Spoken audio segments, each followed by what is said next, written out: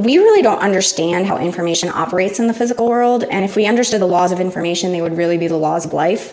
So being a physicist, and again, this is one of my analogies, but I like these because they're illuminating for me about how I'm thinking about things, is that like if you want to understand the laws of gravitation, then you go and study a black hole because you have a very intense gravitational field there and you can understand and probe gravity very well.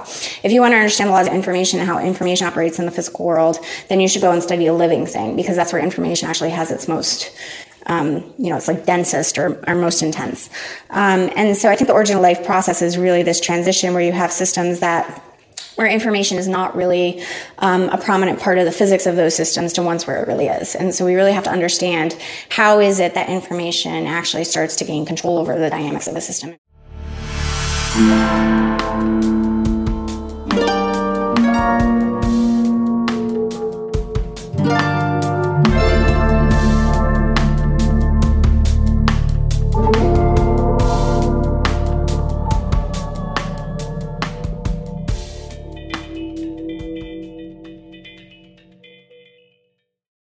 One of the defining characteristics of complex systems science is the shift in emphasis from objects to relationships and processes.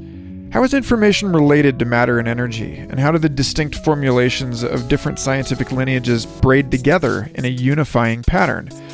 The search for a more fundamental understanding drives directly into some of the biggest questions science has to ask about the living world, namely, what is life? What is alive? And when did life begin? The Santa Fe Institute has drawn from the deep wells of these questions since the 1980s. In our second episode, Complexity Podcast dove in to explore the origins of life, but even that in-depth conversation left a lot unsaid. Welcome to Complexity, the official podcast of SFI. I'm your host, Michael Garfield. While we continue our short summer hiatus, here's a superb interview with SFI's newly announced external professor, Sarah Imari Walker of Arizona State University, by Marty Martin and Art Woods, the hosts of the Big Biology podcast. In this rapid-fire wrap from their 9th episode, Sarah talks about how physics, and in particular information theory, refocuses the lens through which researchers ask about the nature of living systems and look for signs of life elsewhere in the cosmos. We hope that you enjoy, and after subscribing to Complexity and Big Biology wherever you go for podcasts, follow up with their equally illuminating conversation with SFI external professor Andy Dobson on disease ecology. If you value our research and communication efforts, please consider making a recurring monthly donation at santafe.edu/give or joining our Applied Complexity Network at santafe.edu/action. Thank you for listening.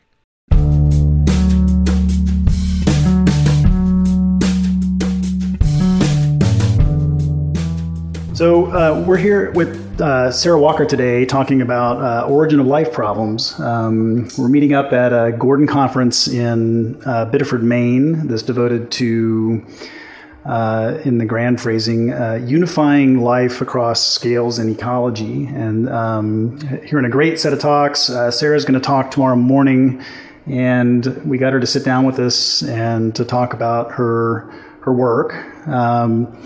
She is a fellow at the ASU SFI Center for Biosocial Complex Systems and also an assistant professor at Arizona State University. And we're just super delighted that you're sitting down to talk with us. I'm excited too. It's going to be a lot of fun. Yeah, great. So you've written a lot about the origin of life on Earth and possible origin of life elsewhere in the universe. And we just wanted to dig into the details of that. And I want to start by just reading a quote that you had in one of your papers. The origin of life is among the greatest open problems in science. How is it that life can emerge from non-living matter? We totally agree. Like, fabulously interesting question. I was going to say, it's a bad start if you disagree with that. and I guess, so maybe take us through what we do know, just very briefly, about the history of life on Earth. Sure. So at what point did it arise? And then what's the sort of big open set of problems that are associated with that? Yeah, so it's interesting because you're asking about the historical origins of life on Earth, and I think there's something interesting about asking it as a historical question or asking it as a testable question. So we can get to that later, but so there is this historical question about origins, like what was the origin of life on Earth, and then there's another question that people ask in the origins community is the origin of life like a testable thing? Like, can we actually do it in the lab, and how do we actually understand that, or can we look for origins of life on other planets? So there's actually a lot of ways of thinking about origins that aren't just the historical, what happened on early Earth. The idea in current thinking is that life arose on our planet around 4 billion years ago, but the dates are very difficult to constrain. The earliest fossil evidence of life is fairly complex. Around 3.8 billion years ago, people have found evidence. Those are the stromatolites? Yeah, those are the stromatolites. And so those are like microbial mats. They're very complex ecological communities. And if we try to push the understanding of the history of life further back than that, we don't have a fossil record. And it's very unclear and speculative exactly when life emerged. But a lot of people make arguments that since life was so complex at that stage, it had to emerge very early. But we don't actually know the pace of evolution early on either. So it could have happened over a couple 100 million time scale. It could have been longer. And so that part of it is very speculative. Great. So there's a big sort of black box, if you go any earlier, that we don't know exactly when life emerged. We don't know in what environment. We don't know what it looked like when it first emerged, if it had the same chemistry that modern life has. And so there's a whole host of questions there. Yeah. We're fairly confident, though, that it arose once. Presumably. So this gets into some interesting things because there is this well sort of discussed attribute of life that all of life on Earth shares the same biochemistry. And so what's meant by that statement is every organism we've ever characterized has DNA. Every living thing uses ribosomes as part of its translation machinery, has proteins. So all of the biochemical architecture that's at the core of life is universal. And so people will talk often about this idea of a last universal common ancestor. So previously I talked about the rock record, the fossil evidence with stromatolites for life, but we also have evidence of early life from the molecular record. And that's actually a really fascinating record in its own right because, there's some molecules like the ribosome that have been around for 3.8 billion years, but they're not a physical structure. It's a thing that keeps reconstructing itself. So there's some kind of information associated with that, right? There's this informational pattern that keeps reconstructing itself on this planet. But if you're talking about like tracing all of that history back in time, it seems that all of the lineages that we study now have this common ancestor that we call the last universal common ancestor. And that being singular is kind of, I think, misleading to a lot of people because they think it was a single cell.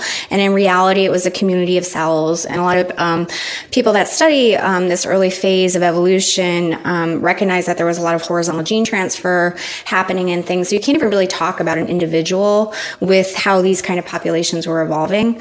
And so what I think that's really fascinating about thinking about this early stage is that a lot of our things that we think about, like with individuality or the way we think about evolution being Darwinian and not necessarily collective, kind of break down when you get to that last universal. Yeah. So last universal common ancestor, I think. So that's the sort. So one way to think about it, like because I'm a physicist and my brain always goes there, is like the last universal common ancestor is sort of like what the surface of last scattering is for cosmology. It's like this, the surface where photons and matter are decoupled and we actually can see the early universe, but we can't see much earlier than that because it's just like a thermal shield. Mm-hmm. If you think about the last universal common ancestor, we had rapid genetic exchange of information and we don't really, before that there was no genetic machinery. Like we don't know when genes evolved and we can't go back earlier than genetics because that's how we trace the history of things. So it's sort of like this surface that we hit. All the lineages go back and they kind of unify in this kind of amorphous, messy chemistry of, rapid gene exchange, and then we don't know what preceded that. And so there's a lot of hypotheses about life and early life and how life originated. And so you'll probably hear all kinds of different ones that are more popular, but the one I'm really kind of fascinated with most recently is this idea that the emergence of life was actually like a planetary scale process. I think this is really an intriguing way of thinking about it, because a lot of people think about life as a localized transition. So they think, some little protocell formed in some pocket hydrothermal vent, and some RNA got in it, and that RNA started copying itself.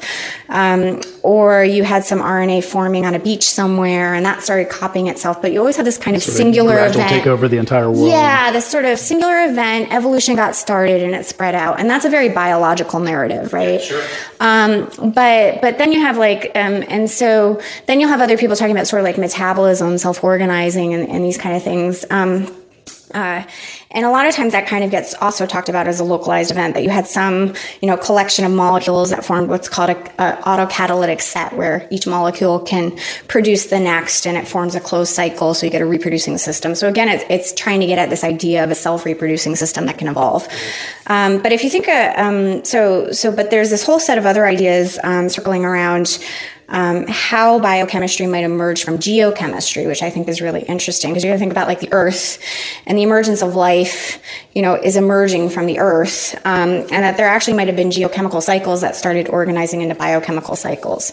And so Harold Morowitz was really... What kinds of geochemical cycles? Well, so Harold Morowitz was one of the first people that really started talking about this, and has been sort of promoted more recently by Eric Smith and Everett Chalk and all these kind of people that are thinking about these things. But the idea is that central metabolism, in particular, the reverse citric acid cycle is like the primitive core of metabolism, actually might have been something that was thermodynamically favored geochemically. And so you had this self-organizing cycle that actually became a product of geochemistry, and then out of that emerged all of these biochemical architectures, because once you get the citric acid cycle going, like that basically makes a lot of the things that are building blocks for life. So do you mean that the citric acid cycle got going in some prehistory in the absence of all of the enzymes that we now know that catalyze it? Yes. And so there's a lab led by Joseph Moran that's been basically showing a lot of those steps can be catalyzed without enzymes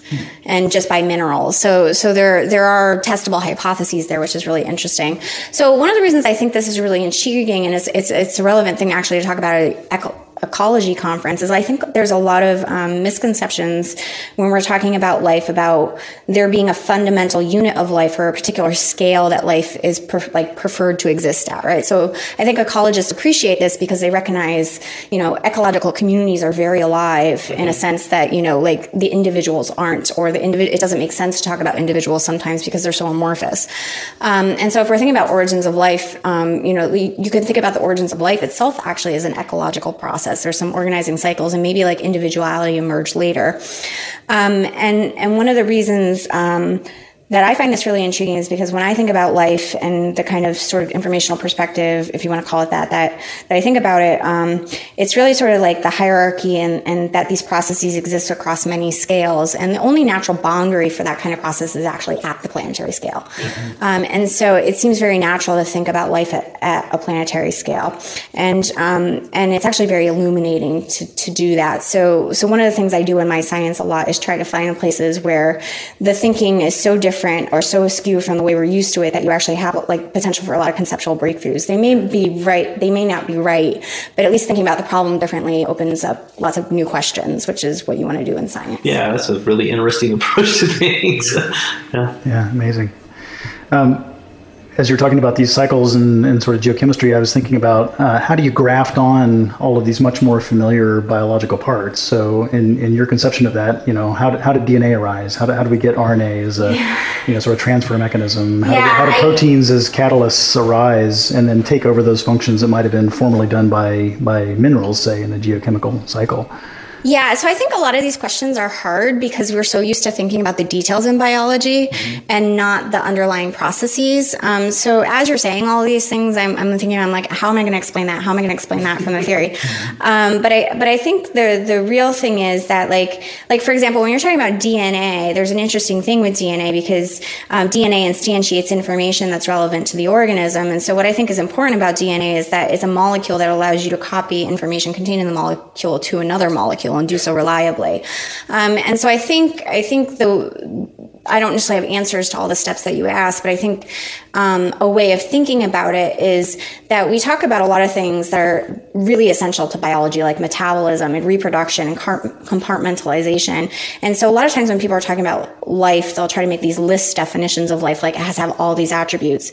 I think if there really is an underlying theory that explains life, that all of those properties are probably derivative of that theory.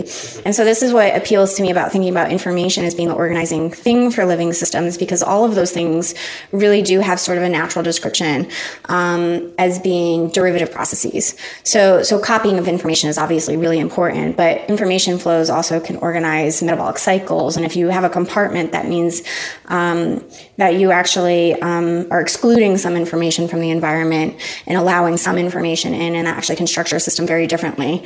And there are lots of really interesting sort of ways of thinking about what the underlying structure of these systems is if you translate everything into that kind of language. Then you get a much clearer, unified picture of what's actually happening, from my perspective.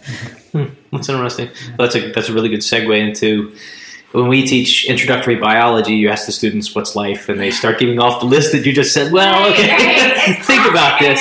Yeah, exactly. So, I mean, to transition into more sort of digital analog, top-down, the types of things that you've been thinking about, you have, to quote you again, if I can get it right, the two problems of defining life and solving its origin, they can't really be disentangled. So what's that about? Right. So I started down this. So I am an origin of life scientist, and I think of my primary subject matter as being origins of life. But if you look at like what I do and what my research group does, almost none of it would seem like it's origin of life related, because we look at biology across all scales of organization, and things like ants or cities or whatever it is. But for me, it's because when I was, in particular when I was a postdoc, because I was working at the Center for Chemical Evolution at Georgia Tech, building models for chemical evolution, there's always this problem with origins of life that you want to talk about this transition from non-life to life, but you have no criteria for what life is. And it would just drive me nuts, because I'm supposed to be building models for chemical evolution and saying they're becoming more lifelike, and I have no quantifiable criteria. And so this is why I think really that theory is critically important to origins of life, and that theory really must be one where you have some way of objectively saying what it is that you mean by when you say something is alive or not, or something is life or not. And alive and life are interesting also in their own right, because they're not exactly the same thing. Sure.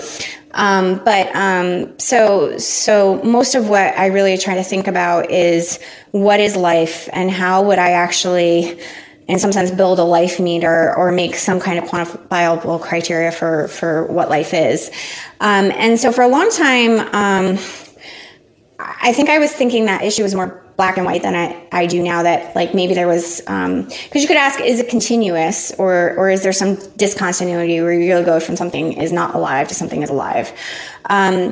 And the way I think about it now is that when we're talking about life is an example of a particular kind of physical phenomena. And what I really think underlies it is that we really don't understand how information operates in the physical world. And if we understood the laws of information, they would really be the laws of life. And so being a physicist, and again, this is one of my analogies, but I like these because they're illuminating for me about how I'm thinking about things. Is that like, if you want to understand the laws of gravitation, then you go and study a black hole, because you have a very intense gravitational field there, and you can understand and probe gravity very well. If you want to understand the laws of information and how information operates in the physical world, then you should go and study a living thing, because that's where information actually has its most, it's like densest or most intense. And so I think the origin of life process is really this transition where you have systems where information is not really a prominent part of the physics of those systems to ones where it really is. And so we really have to understand how is it that information actually starts to gain control over the dynamics of the system and becomes an important part of it.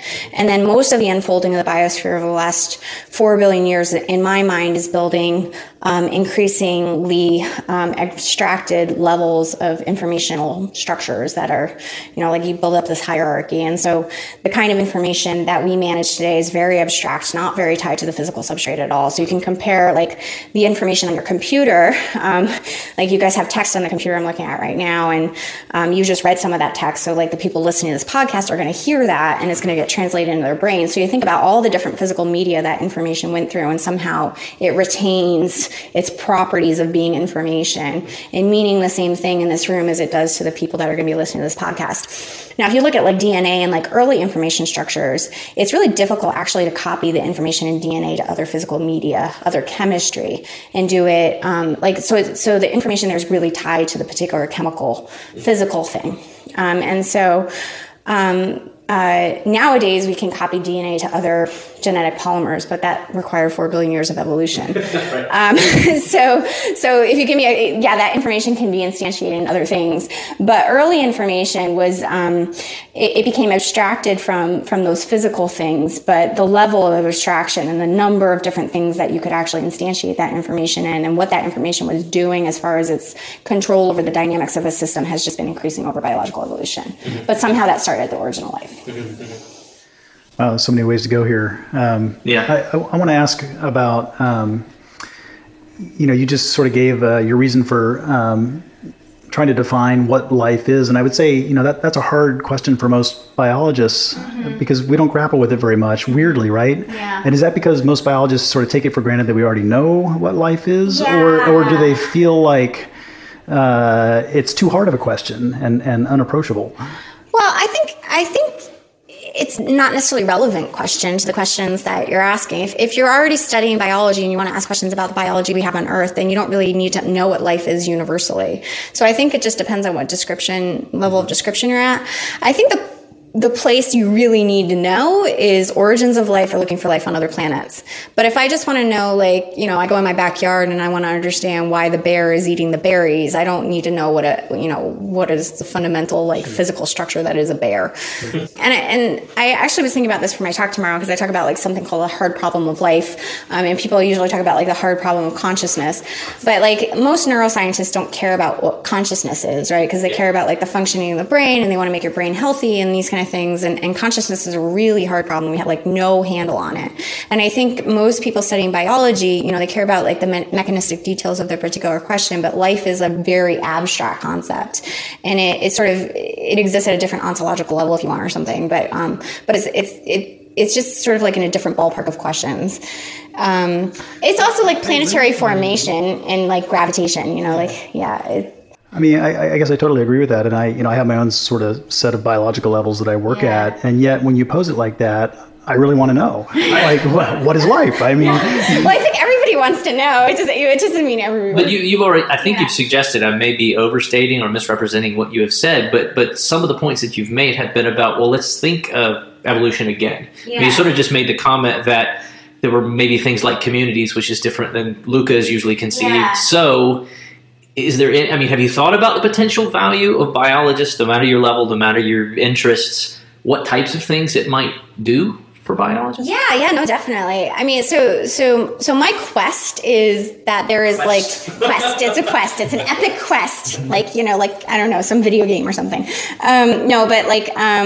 But obviously I'm really passionate about the problem I work on. So I really care about this problem being solved. I don't care if I solve it. I just want someone to solve it. And so I really do view myself as just trying to make enough of a conceptual shift that people can think about it differently. So we as a scientific community can make progress on these kind of questions because they're not ones that any individual could possibly answer. But what I really care about is whether there is some unified explanation for all of life. And what I mean, from the origin to understanding what the heck it is that we're doing as a technological civilization, because it's a very bizarre state to actually be a thing that exists. I mean, most people don't think about it, but especially being a scientist, it's really weird that we do science. What is science? It's such a weird thing. There's these physical things on the surface of our planet that are thinking about how the world works, and then they come up with theories, and then those theories actually describe the world, and then they can do new crazy things with that. And the example I like to give is like launching satellites into space, which seems like kind of a mundane thing in our society now. We do it all the time. But in order for that physical process to exist requires knowledge of the laws of gravitation, which means that you have to have a civilization or something like a technological civilization with sophisticated knowledge of how its world works, that it's understood the regularities associated with gravity, and then built technology to cause these transformations that can only happen if you have that knowledge. So that's a kind of information that allows this new thing to happen. And so I think that's very fundamental and very deep. And so I think like if we had the proper theory for what these things are, what life is, that it would inform everything from what's happening in the chemistry inside cells to understanding, the future of AI, because it's just about information and what information does. And so I kind of would consider all of these different levels that we look at biology as examples of that physics. Okay. And we don't think about it that way, but that's actually the way I've organized my research group, is they all work on like totally different biological systems. But the whole point is that looking at them from this unified perspective, hopefully we can get insights from one into another to try to figure out what that theory might even look like. And we don't have a clue what that theory looks like. So, but somebody has to jump in the deep end and pretend it exists and then see if it does.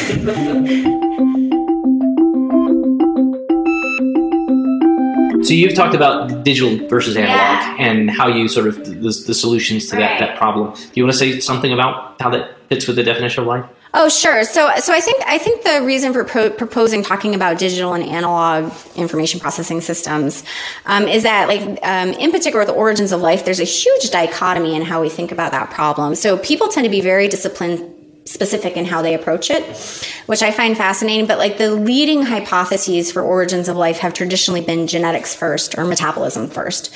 And the genetics first theory assumes that some molecule, presumably RNA, or something that can copy itself, emerged on early Earth from some prebiotic chemistry and started copying itself and undergoing an evolutionary process, and therefore it was a genetic system. And then the metabolism first says instead, what life really does is harness free energy. And so the first thing that life did wasn't necessarily evolution or copying information, it was harnessing energy from its environment. And so the first living entities were metabolic cycles. And just to be clear, which of those is genetic and which is analog? I'm gonna get there. So the point I want to make about the disciplines is that most people that think about the genetics tend to be like molecular biologists or biologists. Most people that think about metabolism come from physics or geochemistry or like these kind of backgrounds. So you can almost clearly see the disciplinary divide there. And I think it's just because we're struggling to make inroads to like, what are the relevant questions to ask for origins of life? How much of life is still there at the origin? And how do we actually even get there? And I think probably all of these things are in part right. And what we really need is a more unified approach to thinking about life, but that has to be at the appropriate level of abstraction. And so from this sort of informational perspective, you could recast the genetics as being like a digital component was important early on, and metabolism being sort of an analog or more, continuous kind of system. And then you can actually cast both in a common language and start asking kind of questions about them from that perspective. So that was really like part of the motivation. And I have become increasingly convinced that the origin of life problem is actually a problem of unification more than anything else. And usually we have major conceptual breakthroughs in physics when we have unifications of very different things. And you could say that unification a lot of different ways. You might say, well, genetics and metabolism have to be unified in some kind of like way of understanding both at the same time. Or the way I talk about it in sort of like a much more abstract way is thinking about information and matter have to be unified, or information and causation is another way I think about it. But that there is some problem where we understand how matter and energy work, and we understand information in the abstract, but we need to understand those two things as a unified concept. Another trait of life that you've written about is that you can recognize life as the acquisition of top-down control over networks of parts that contribute to life. So can you talk about that transition? Yeah. So I'll give a little bit of background to motivate why I'm thinking about it that way. But there's this kind of interesting thing. So I'm trained in physics, and in physics, like the way that we're taught to think about the world is try to reduce the world to like the most fundamental description of reality and the simplest, and it's usually a sort of very reductionist approach because you want to go all the way down to like elementary particles and understand like all the component parts. And that's great and beautiful and elegant, and I love physics and what it's been able to accomplish. But that description usually tends to be one where you'll take what we call the microstate or the lowest level of description of the system, and then once you know what the microstate is doing, you basically say everything about any kind of level of description you might want to do above that. And usually, like the way we talk about levels is we'll say, oh, well, there's a macroscopic description, and it just means you don't know like the position and velocity of every particle. And so thermodynamics is sort of a classic theory that gets at that kind of thing, because temperature is a very good way of describing, gas of particles, but you don't have to know the position of every particle or anything to talk about something like temperature. When you get to life, it gets a lot harder because if you talk about those macro scale level properties, those tend to be things that we associate with, like with function, for example, is like a relevant macro scale property in biology. And when you're talking about those kind of things, they actually influence the system. So it's not like it's just some like meta level description where you don't have complete knowledge of what the microstates are doing. So you're using it as an effective description. But I think it's actually fundamental to what that system is doing. And so I can even just as a scientist, we're describing a thermodynamic theory, but then we use thermodynamics to go and do something in the physical world. So somehow that abstraction actually, matters. So that was my example of gravity too, is that like these sort of higher level things actually become what I would call causally efficacious in their own right. And that's the top down aspect. It's something that's not physically instantiated in any particular substrate. It can exist in many, it can be copied between many, but somehow it actually can in part control the dynamics of a system and so the top-down causation is actually that part of it. Mm-hmm. Okay. And if I just try to apply that idea to the origin of life on Earth, and I'm imagining, sort of networks that are physically instantiated, and then I'm trying to imagine how does this top-down control, how does that crystallize out of this stuff? Yeah. So how does it? Not sure yet. Ask in a few years. I just got a project funded where we're going to try to get at that a little bit more concretely with actual experimental data and try to measure what information is doing in these intermediate stages between non-life and life. Mm-hmm. So I have a couple experimental collaborators, Kate Adamal and Lee Cronin, that work on sort of opposite ends of the original life spectrum for their systems. And so the idea there is that we're actually going to go through and build a bunch of chemical systems and look at how information is structuring those systems to try to understand what's happening. When you say build a bunch of chemical systems, you mean in the lab? In the lab. So Kate, for example, works with synthetic cells. So she can build cells with biological parts, but they're very minimal. Mm-hmm. So it might be a couple genes instead of hundreds of genes that we have in real cells. Mm-hmm. And you can actually track, what is the information doing in that system? And then Lee takes these complex chemical mixtures and he tries to start from simple building blocks. Actually, they're not complex to start, but he evolves complexity into them by varying environments and using. He has these robotic algorithms that he does these many iterations and ensemble experiments to generate statistics over how chemistry is actually increasing its complexity, but going down these many different paths for chemical space. And so the idea is can we actually bridge those two things, but try to look at them at this abstract level of what is the information actually doing? Mm-hmm. But I think that's the critical question about all of this, and actually the top-down causation aspect of it is a very deep philosophical question, because a lot of people think that can't even work in practice because there's no room at the bottom for extra causal forces. And what I think part of the misnomer of that is people think there's a microstate and a macrostate, and that macrostate is exerting control over its own microstate, but that's not true at all. What's actually happening is I'm a information processing system, and when I look at the external world, I don't have access to every degree of freedom in the external world. I have certain ones I care about and pay attention to, and those actually become causal in my dynamics because those are the ones that I'm internalizing and interpreting about my environment. Mm-hmm. And that's actually a kind of top-down causation. It just means that I'm not coupled to every single degree of freedom. Mm-hmm. I'm coupled to a reduced set of degrees of freedom, and that's what I call information. And so I don't think it's anything mystical. I think it's just that we haven't really gotten to the bottom of what that is and how that starts happening. But I think it happens in chemistry at a certain scale of chemical complexity. It's just that the chemical systems become so rich in the possibility space and so rich, just like if you think about like a folded protein or something, there's no way that like the function is a small component of the system and all the rest of the degrees of freedom don't really matter to the function, right? So when you start getting those kind of systems, then you have the possibility of information actually starting to matter. Now, how it can start to matter and why on Earth it actually did this weird thing that it doesn't seem to have done on Mars or other planets in our solar system is a really hard question. But I think the first step is to get into this kind of conceptual framework where we can start thinking quantitatively about it and asking these kind of quantitative questions. And then we're in this like kind of space where we're feeling out, what does that even look like and mean? And, starting to try to connect to experiment. And then hopefully like the theory and experiment will start feeding back on one another and we'll actually get some more concrete ways of talking about that. So we weren't going to bring it up, but I have to bring it up in light of what you've been talking about. Where do viruses fit into the way you think about it?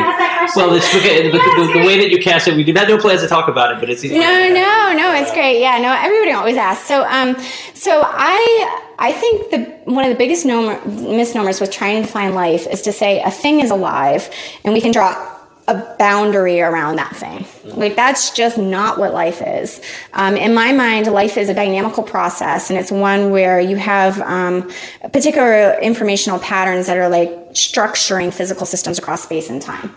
And that's what life is. So you can't draw like a hard boundary around that process. And from that perspective, of course, viruses are part of a living architecture. They're part of life because they contribute to that kind of process. Okay. And so this goes, so I mentioned there was a distinction between life and alive. And in my mind, life is all of the things that are generated by this kind of process. So like people get mad that I think a computer is life or a screwdriver is life, but those things literally would not be created without information. Yeah, what's consistent? That's okay. Yeah. And then alive is the systems that are actively constructing things. They're the ones doing the information processing to actually build those things and use internalized information to actually do the construction. That's a great distinction. Yeah. So I think there's and both are kind of necessary for understanding life and what life's doing. They're very, very fundamental to like trying to figure that all out. Mm-hmm. Okay. So it's sort of like von Neumann's programmable constructor type. Yeah. I love von Neumann stuff on universal constructors. I think he was way ahead of his time. Yeah. So let's dig into that. Yeah. So what is a universal constructor? Yeah. So von Neumann, I think he was really inspired by Turing, but his whole line of reasoning was, Turing was interested whether you could compute any computable function, and von Neumann was like, well, that's interesting, but I'm interested in real physical things. So could you build a machine that could build any physical thing? Right. So this is a really interesting question. Is it possible to have one device or one thing that could build any possible thing that could exist? And just remind our listeners when this thinking was happening. When was von Neumann doing his work? Yeah. So it was like 1940s. I think he died in 1950, and his book on self-reproducing automata was unfinished, and then it was finished posthumously by Birx. But so this was very early. Yeah, very early. And he inspired a lot of people to think about things very deeply. So this gets into his real question was about building a machine that could reproduce itself. And so that's why he went into this idea of a machine that could build anything, because if it could build anything, it could build itself. And so what he recognized, though, is in order to build itself, it had to specify itself, which means it had to have a program or some kind of information to tell it to build itself. And it's really interesting because there's some paradoxes associated with self-reference there, where like if you're talking about building yourself, you have to have an image of yourself, and then you end up getting in this sort of like hierarchical loop. So that image includes the program itself. So he kind of quickly recognized that you need an infinite storage space to actually specify all the future generations. And so what his resolution was his idea of a universal constructor actually contains three parts. It contains the constructor, which is the thing that does the building. It contains the instructions, which specify how you make the thing. And then it contains a third component, which he called a supervisory unit, which tells the system when to copy the instructions. And the copying of the instructions basically means to just make a second copy of it, but it's completely blind to knowing what the actual instructions tell the system to do. And that was actually very prescient. It's interesting because Schrodinger was able to predict the structure of DNA, talking about the constraints of the laws of physics for being able to have some kind of genetic heredity. And von Neumann kind of did similar logical arguments about what are the necessary conditions in order to have something that could self-reproduce. And both of them ended up predicting really fundamental things about biological structure before they were discovered. So Schrodinger basically predicted that you need to have an aperiodic crystal, and DNA is an aperiodic crystal. And von Neumann predicted that you need to have something that can take these instructions and be able to build things. And that's sort of the architecture of having DNA be the instructions. When you have DNA copied by a polymerase, it doesn't care what the information in the DNA is contained.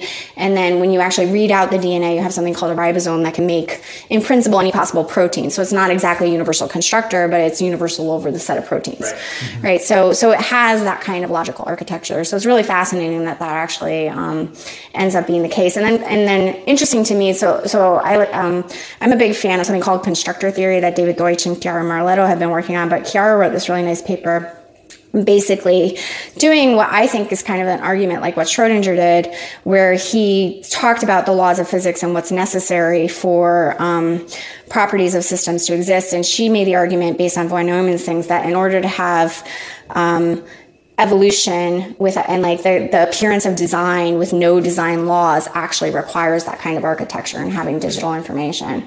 And so there's really this interesting thing that like the way physics is structured is actually telling us a lot about what life can and can't do and what information can and can't do. Mm-hmm. It's just that people don't usually like try to do these logical arguments to reason into it. Yeah, neat. So just so I make sure I understand myself, yeah. So you're not claiming that life itself is a universal constructor. No, you're claiming that this system of DNA and ribosomes it's universal over that. So yeah. Yeah. Okay. But there is an interesting. So the way I think about evolution, which is very abstract, and what evolution is doing is that if you look at the history over life on Earth, I think there has been an increasing number of things that can happen. So if you think about what a constructor is, a constructor mediates a particular task or a particular thing to be transformed into another thing. And it might be that it takes some materials and makes itself, or it takes some materials and makes something else. And that's actually what a constructor is defined in constructor theory. But if you look at the evolution of life on Earth, what I think is happening is that you're getting more and more constructors or more and more things that can be constructed because there's more and more information instantiated in those systems. There's actually an arrow of increasing number of transformations that the information on this planet can mediate. And there's no better example than our civilization and our imagination. Like if you think about like science fiction, it's like, you know, actually, this is my favorite example. This is getting really abstract. I talk to my students about this kind of stuff. But something that really fascinates me is so through most of biological evolution, we increased like the amount of things that could be done by recording historical information, right? So we have knowledge of past environments, and that allows systems to be more adaptable. And then they evolved the capacity to control those environments and make new chemistries happen and these kind of things. But if you think about like humans and what we do, we have something that we call imagination, and that's actually a really interesting kind of physical process because we can actually like imagine things that never existed, and then sometimes we can like actually generate those things, right? So when you think about like science fiction, like Jules Verne writing about rockets and things, like nobody thought those things could exist, but then because somebody imagined them, like they actually like they came into existence, and that's a really interesting kind of thing to be happening. And so I think all of biological evolution has been this progression of information increasing what's possible. And you could actually talk about a physics that's sort of like an entropy over paths in some sense, rather than states that there's, more and more things that can happen in the future because of the particular information structure. And that, us and our ability to have abstract thought and all of these kind of things just fit naturally in that framework.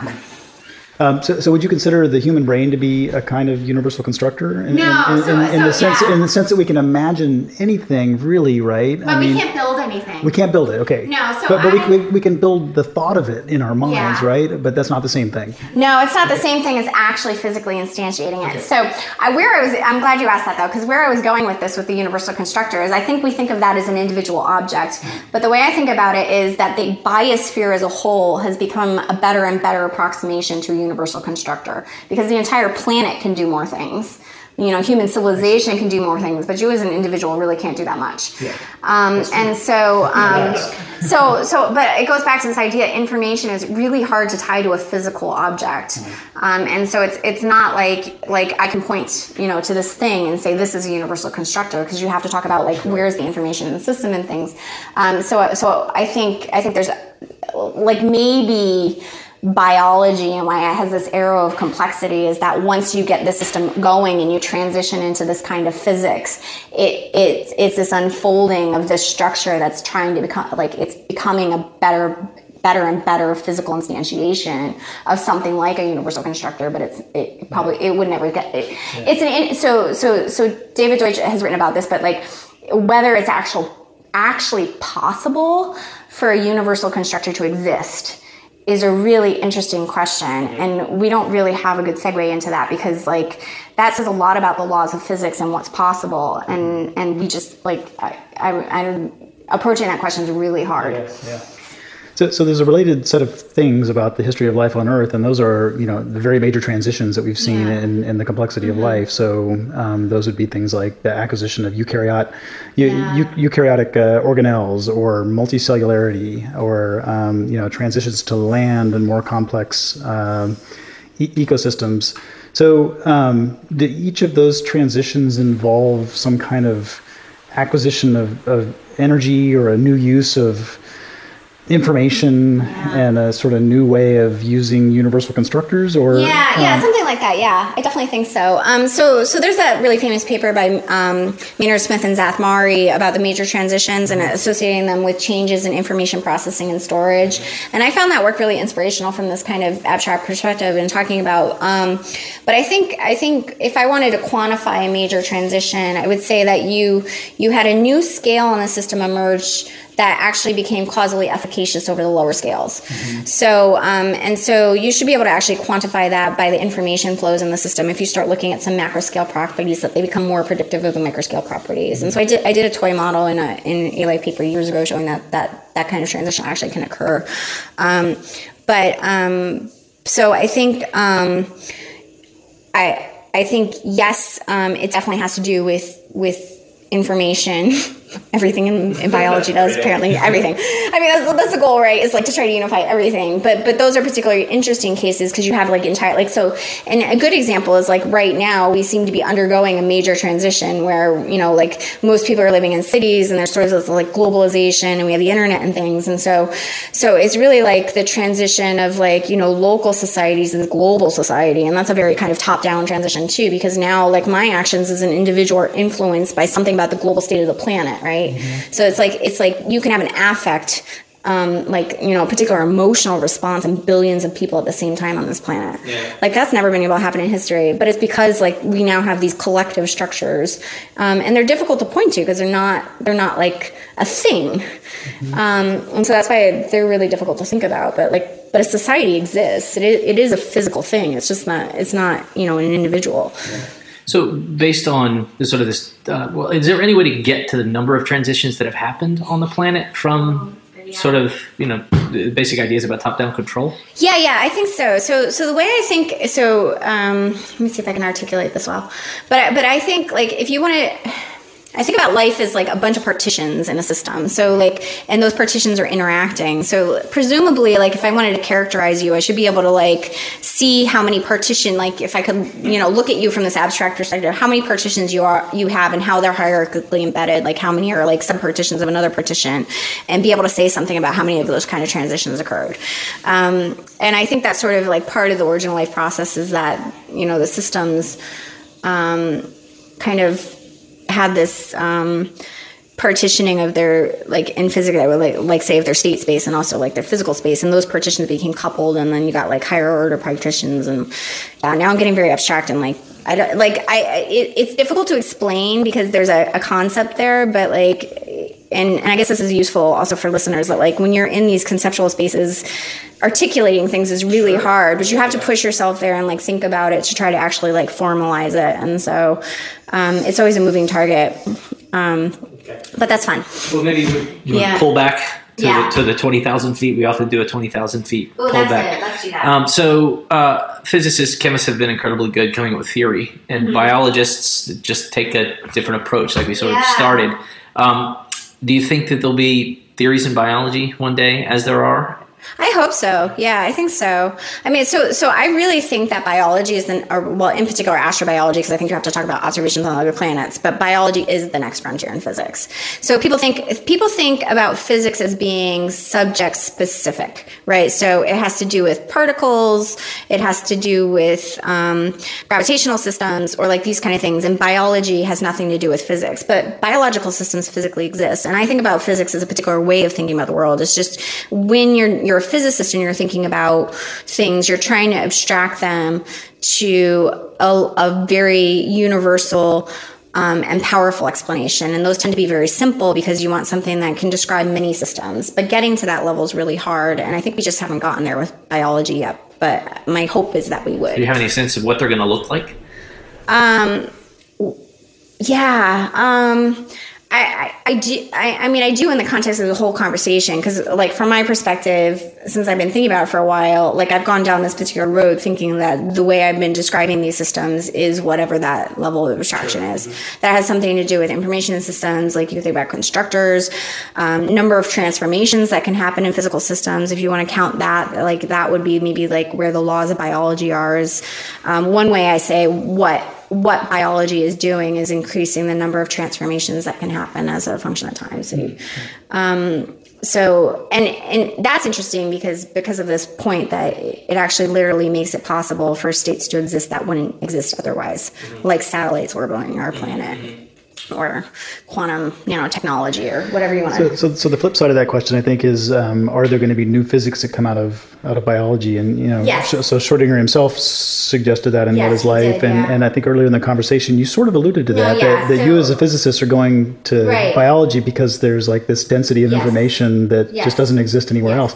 So, I mean, what are the new physics that are going to come right. So my reason for working, so I was inspired by like the founders of quantum mechanics, or like Einstein as a student. Like they opened up entirely new fields of physics.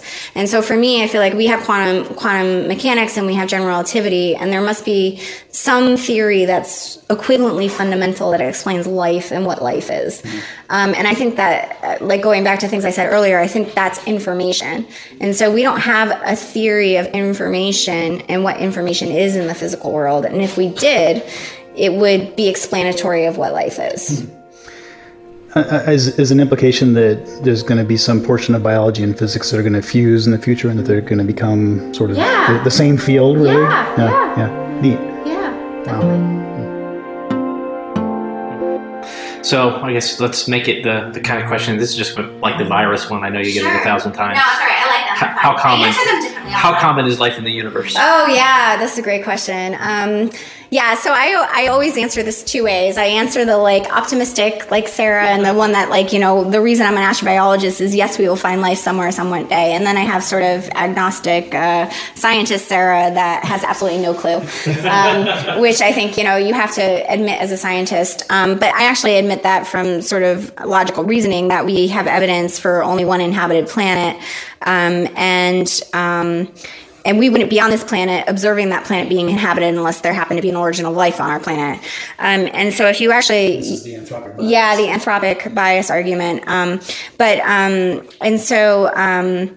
So if you do like proper statistical analysis of those facts, one origin of life, our existence is contingent on it, then it's equally likely that life is really rare and we're the only life in the universe, or that life is very common. Like you actually can't distinguish those hypotheses.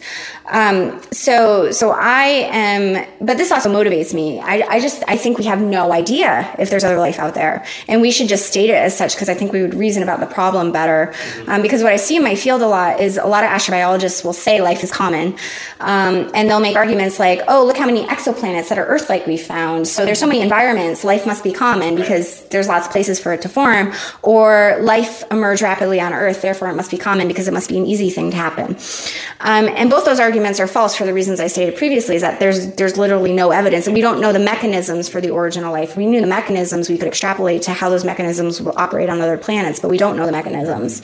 And so without having a theory or an observation of another living thing, we literally can't say anything about the likelihood. So how much would it change the calculus if we find life on Mars in the next 10 or 20 years? It would change it significantly. I mean, like, if there's 2 planets in our solar system that are inhabited, that means that life is probably really likely. But unless it had an origin from Earth. Exactly. So if they're related to one another, right? It depends on like how closely related they are, and whether we can sort of foresee a common Luca. Yeah. So that's why, like, sometimes I say my biggest disappointment would be found life on Mars, and it was just Earth life on Mars. Yeah. Just another bacteria. Yeah, exactly. It would just ruin it for me. Other people might be excited. Oh, life can live on Mars, which is exciting, but it's not the same scale. So given how far away stars are, talk about how are we trying to figure out whether there is life on other planets? Yeah. So there's a lot of approaches to that, and I work a lot in the exoplanet community now. So I find their discussions fascinating about how to look for life. But the sort of popular, like, kind of consensus thinking right now is that there is no particular smoking gun biosignature. Like, a lot of times people used to think, like, if we found oxygen in the atmosphere, it would just be totally, methane's another one. Methane's another one. And then there's this idea that oxygen and methane together, because they're a particular kind of disequilibria, would be evidence of life. But the problem turns out to be much more complicated than that, because we only have the example of Earth, and we're trying to use Earth biology on other planets. But even if we take Earth, and we do the metabolisms we know on Earth, or atmospheric gases we know biology produces, and we put them in models of planets around other stars or with other compositions, the space is so huge that it's littered with false positives of things that look like Earth-like life but are totally not biological. And so the exoplanet community is working really hard to try to build models where, like, you can actually definitively say this is life or not. But my personal thinking on it, and we actually I just led a paper on future directions in exoplanet biosignatures, where we make this argument as one of many arguments in the paper. But my feeling is that we really have to move from this idea that we're going to look at a single planet and be able to identify its atmosphere and characterize that life is on that planet, to thinking about looking for life more statistically. And that, like, when we think about modeling planets or the observational, we can get really little data from exoplanets, like almost nothing, like a couple molecules in the atmosphere, and then, like, we might know like a few features about the planet, but it's very minimal. And then, so we don't even actually have a tight constraints on, like, the composition of these planets, let alone the biology on them. Like, we can't even, like, we don't have models for the planets, and then we don't know what life is on top of those planets. So it's a really hard problem. So, but a lot of times when people do, like, planetary evolution models, they can build, like, a statistical distribution of what they think planetary composition would be like.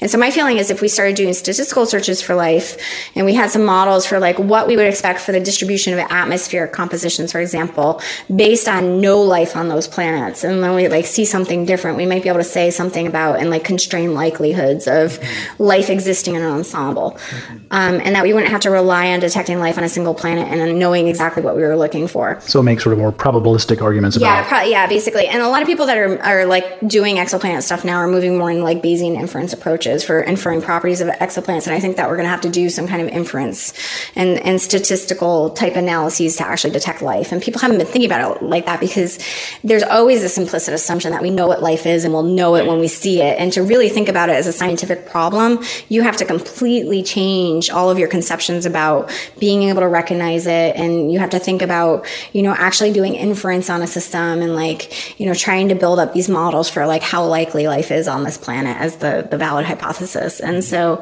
I think the community started moving in that direction. I find that really exciting because, like, I always make these analogies with physics, with astrobiology, but like I think about it as, like I want to know the distribution of life out there, not just whether we have life on one planet. So if you do these kind of like statistical searches, you actually can constrain with an ensemble, like how likely is it that, a certain percentage of them have life.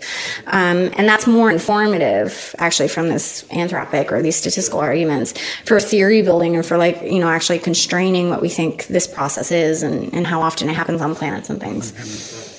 So if there is life out there on other planets, how likely is it that there's also other intelligent systems? Yeah. So I don't know how a couple of those questions are. From my perspective, like I just have a gut feeling, and usually like most of my science is initially based on gut feeling anyway, because you have to be passionate enough about something to like try to push it and see if it's true or not. But just my gut feeling is that once the origin of life, so the origin of life is the hard question. How do you get this process started in the first place? And I almost feel like it's the quantum to classical transition where you're talking about two totally different physics, and somehow you have to go between them. And so there's like, information doesn't really matter, and suddenly it's like everything. And how you go between those is really hard. But I think once that process gets started, it's like an unfolding process and it keeps building on itself. So I think most planets would evolve toward intelligence. But so does that hold with consciousness too? I think so, but that's a really hard question too. And I always think so I think consciousness is a different problem from life. But I do think that they're kind of they're related in some way. And so the way I think about it is like, so the hard problem of consciousness is why we have internal experience. And that's really hard because that you can't explain in any kind of substrate level narrative. There's absolutely no reason that we have to have an insight or be thinking about the world. And from my perspective, the life problem is like, why is it that your experience would actually matter to the world or any kind of internal information processing? So they're kind of dual in some sense. One is like the internalization of like, information and what it's like to be on the inside of that information. And then the other one is like, why does that actually have a physical influence on the world? So I don't think they're wholly unrelated, but I do think that right now unification, like, so I think life will be solved before consciousness at this point. Consciousness might be in the next century. I think AI will help a lot with that. And then I think down the road, like a couple hundred years, the unification problem people will be talking about is consciousness and life from physics. Okay. And like people are worried about guts right now, grand unified theories, like wait a few hundred years, it'll get way more interesting. Physics will get so interesting in the next century. So you brought up AI a couple of times, so not really said much about it. So the way that you're thinking about life, what is it? Does it say anything for how we might design AI, especially to avoid big problems with AI? Oh, sure. Yeah. So I'm interested in the AI control problem, but I don't know how to approach that problem yet from my thinking. So I talk to a lot of people in that community and I'm intrigued by the problems that they have, but I also am thinking about it from a totally different perspective. So bridging that right now is difficult for me, but I do think, I think there's a lot of things that we think are unnatural about what humans are doing right now, like climate change. We think it's unnatural. But if you look at the history of life on the planet, life has changed the climate dramatically at a planetary scale many times. The only difference now is that we're cognitively aware of it and we actually have the ability to do something about it. And that's a very different system, but the climate change itself is not unnatural. It's a natural byproduct of biological activity. I think AI also, like people think it's so unnatural or our technology is so unnatural. But if I look at the evolution of life on Earth, all life has been doing is building increasingly sophisticated informational architectures. And so I think AI is just a continuation of that process. And I also think it's a particularly interesting one because I think AI will be critical to like actually identifying the laws of life in the sense that it's very difficult for us to see ourselves, but AI is not us. It's something we created. And so they can actually see us in ways we can't see us. It's sort of like we built microscopes to see cells and telescopes to see the universe. I think AI are going to see life in a more fundamental way. We just got to hope that they don't gain top-down causal control over us, right? And so I am very much more thinking that it's going to be kind of some kind of hybrid system. And I actually also don't have any qualms about like our progeny being AI or I mean, despite my negative comment, I don't either. Or technology, because I think people think, oh, we're going to be cyborgs in the future, or we're going to be robots. But I'm like, but we created them. It's like, they're still part of our lineage. Just another place to live, right? And to think that biology, humans are going to continue to change. There's no species on this planet that has existed the entire existence of the planet. All we're doing is increasing the longevity of the systems by building these. So I actually like Nick Bostrom's. He made some argument at one point about, all species go extinct. So AI is either going to make us immortal or it's going to kill us. And those are like the options, right? But we're not going to last forever anyway. And so I think it is critically important. And I really like all the stuff like Future of Life Institute and stuff are doing to try to make sure that AI is positive for humanity, but that's also hard to understand what that means. And so I'm actually working with one of my students, and she's in Japan right now presenting on major transitions in planetary evolution is the name of our paper. But the idea there being that the planet as a whole has undergone like major transitions in informational processing structures, and we're undergoing a major one now. And AI is a part of that. And we need to think about AI as a planetary scale system, because our technology is a planetary scale system. And so we have to think about how it's embedded in planetary context and how that fits in the continuation of, so I guess from the control perspective, like going back to my earlier comment, my philosophy of how I do science is always to try to find a question no one is asking to make an inroad so that we can ask things a little bit differently. And AI, I think there's a lot of really great questions, a lot of really great intellects working on that. So I think what we're trying to do is make this inroad from the planetary science perspective and sort of the astrobiology perspective. But that's very early right now. So maybe in a couple of years, I'll have more to say about that. And I got to ask one more thing, which is, at what point, how soon do you think we're going to consider AI to be alive? Yeah, I already think they are. Yeah, and the screwdriver's alive. Then. Yeah, well, screwdriver's not alive, but it's life. Yeah, because it's not doing anything. But sometimes so people are like worried when AI is going to take over. I'm like, it already took over. I mean, like you're so much of your life is dominated by technology.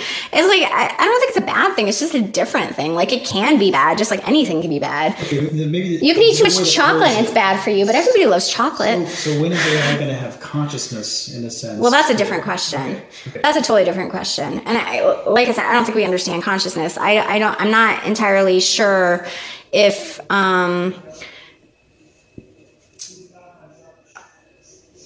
I think you have to have the physical media right for consciousness, and I don't know. I don't know.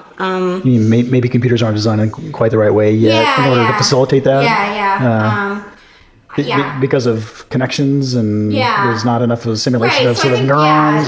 So for example, like it might be that like people building, more complex chemical systems actually build conscious systems first before silicon chips, just because of the dynamic possibilities available in those systems. So I think we don't know enough about consciousness and I think about consciousness a lot, but it's a periphery problem for me because I'm mostly focused on the life problem. So I don't think I have something super concrete to say about that, except that we don't know what consciousness is, and people often convolute intelligence and artificial intelligence with consciousness, and AI is not about consciousness. And we have a difficult time assessing consciousness in people, so how are we going to do it in machines? I think it's a really hard problem, and I think people kind of mix the issues there a lot.